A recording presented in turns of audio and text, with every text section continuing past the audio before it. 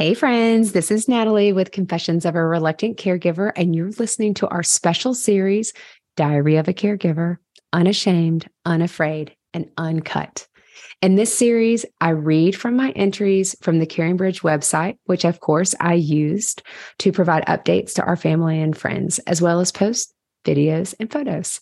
As a reminder, we're posting each one of these transcripts along with the photos for each day, which of course you don't want to miss, in our Facebook group, Caregiver Confessions.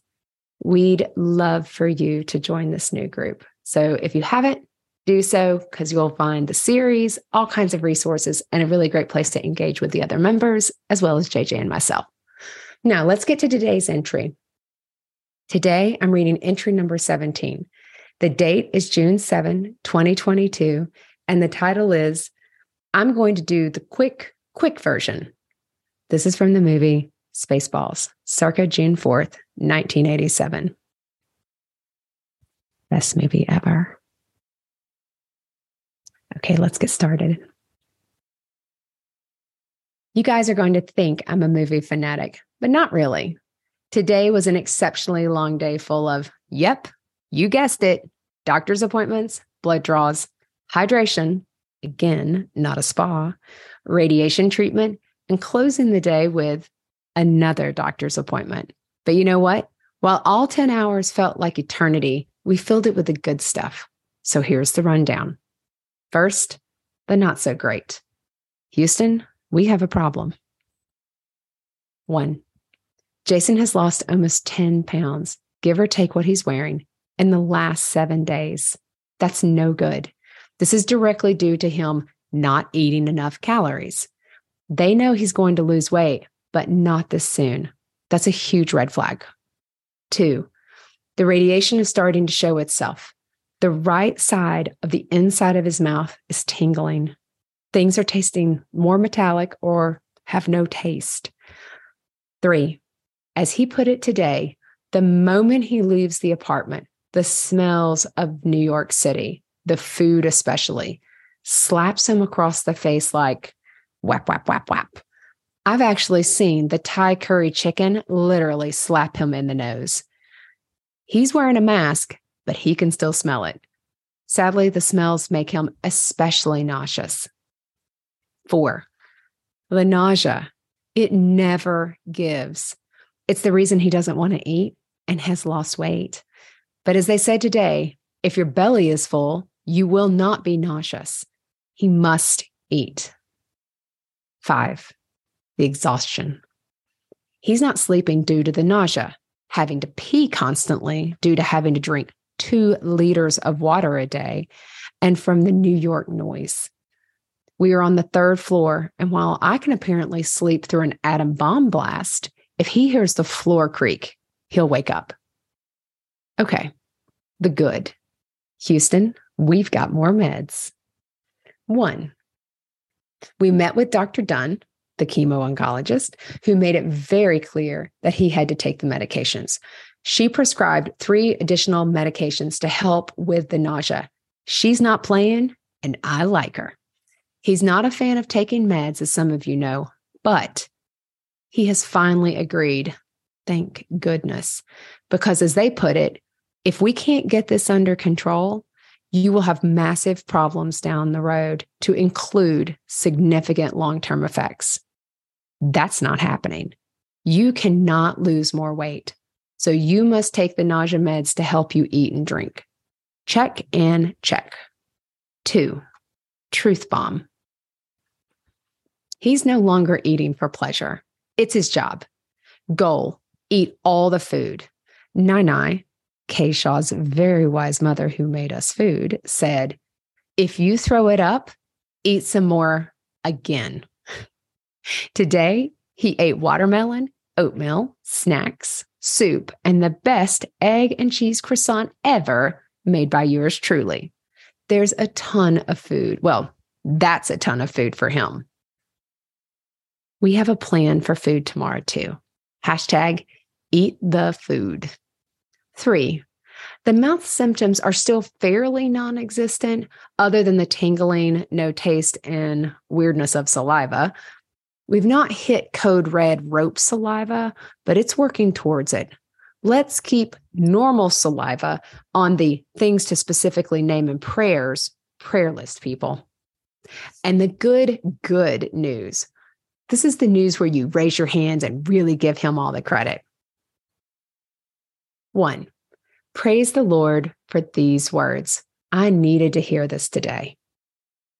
It looks like the cancer is responding to the treatment, Dr. Dunn said, while she was feeling his neck, and then said, these feel smaller. The treatment is working. What? That's amazing.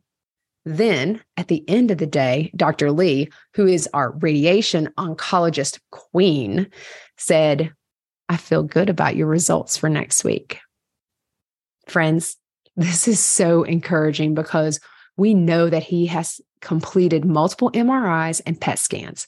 Along with the blood work, they know when the treatment is working. I am beyond prayerful that they are going to tell us next Tuesday at 11 a.m. that he will get to finish radiation treatments on day 15, which is June 20th, and then finish his second round of chemotherapy on June 21st.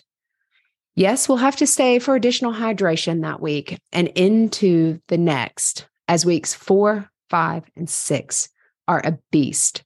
You see, the chemo will have quadrupled or more the effects of the radiation. It compounds. But we'll get to stop. I am speaking it into existence that we will hear the words, it's worked. You can stop. 2, rest. I absolutely love where we are staying. And you guys know I've made besties with the staff here.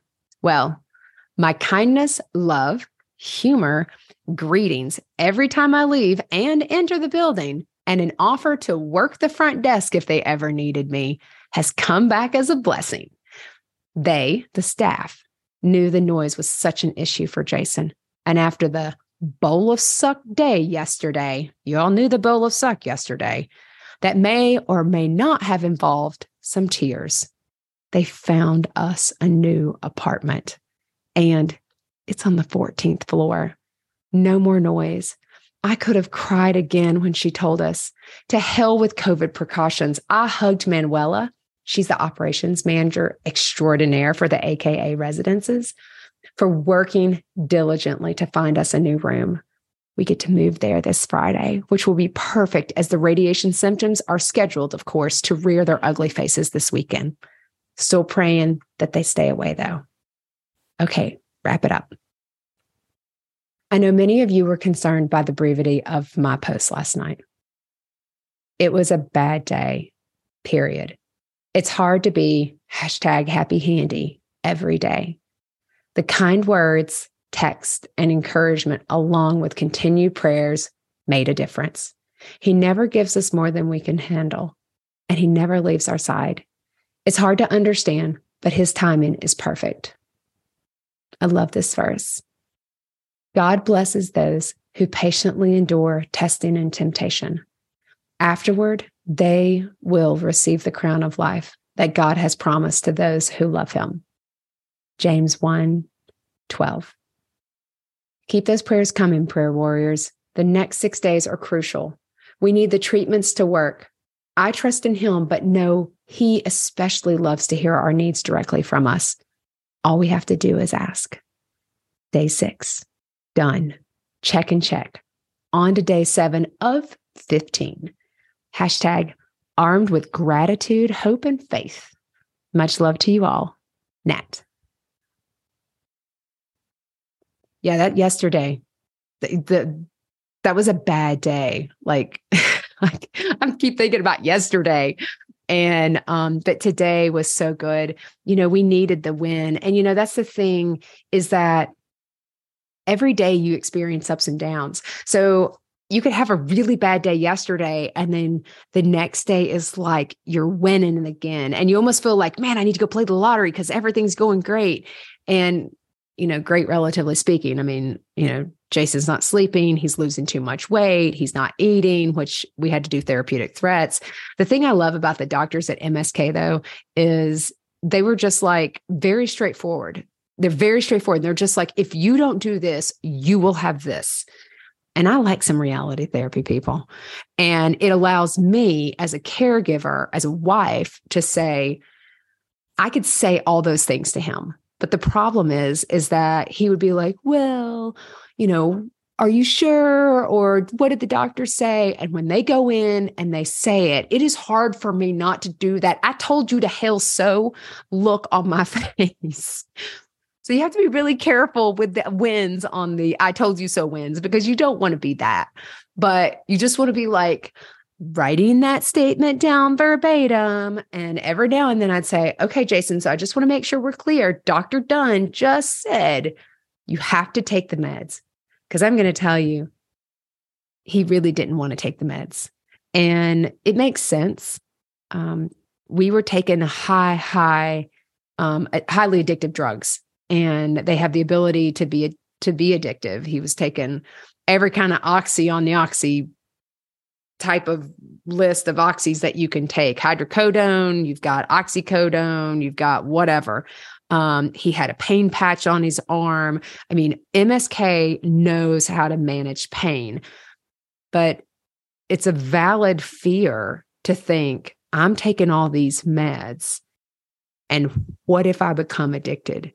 And we know what addictions to opioids, how bad it is in the US. And then people become drug seeking, and it just goes down a really bad path. And so, you walk this fine line of, being careful. Like, you have to be careful. But in this case, we were so blessed he had a fentanyl patch on his arm, and he supplemented it with oxy. And then he would also then supplement that if he had breakthrough pain with Tylenol.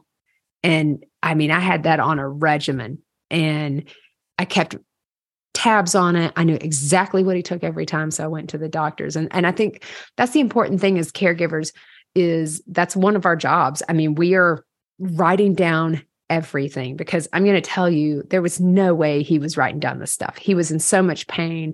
There was a lot of confusion, and pain meds make you confused and give you memory issues and things you think you did. And so there's a lot of repeat questions, and it's just patience and understanding and grace. And gosh, he's going through this terrible time. So anyway, wrap it up. It was just a good day. It was a good day because I can still look back a year later in my mind, and I can see Dr. Dunn feeling his neck saying, this is good. These feel smaller. That was good news. Guys, have a wonderful day. I'll see you tomorrow.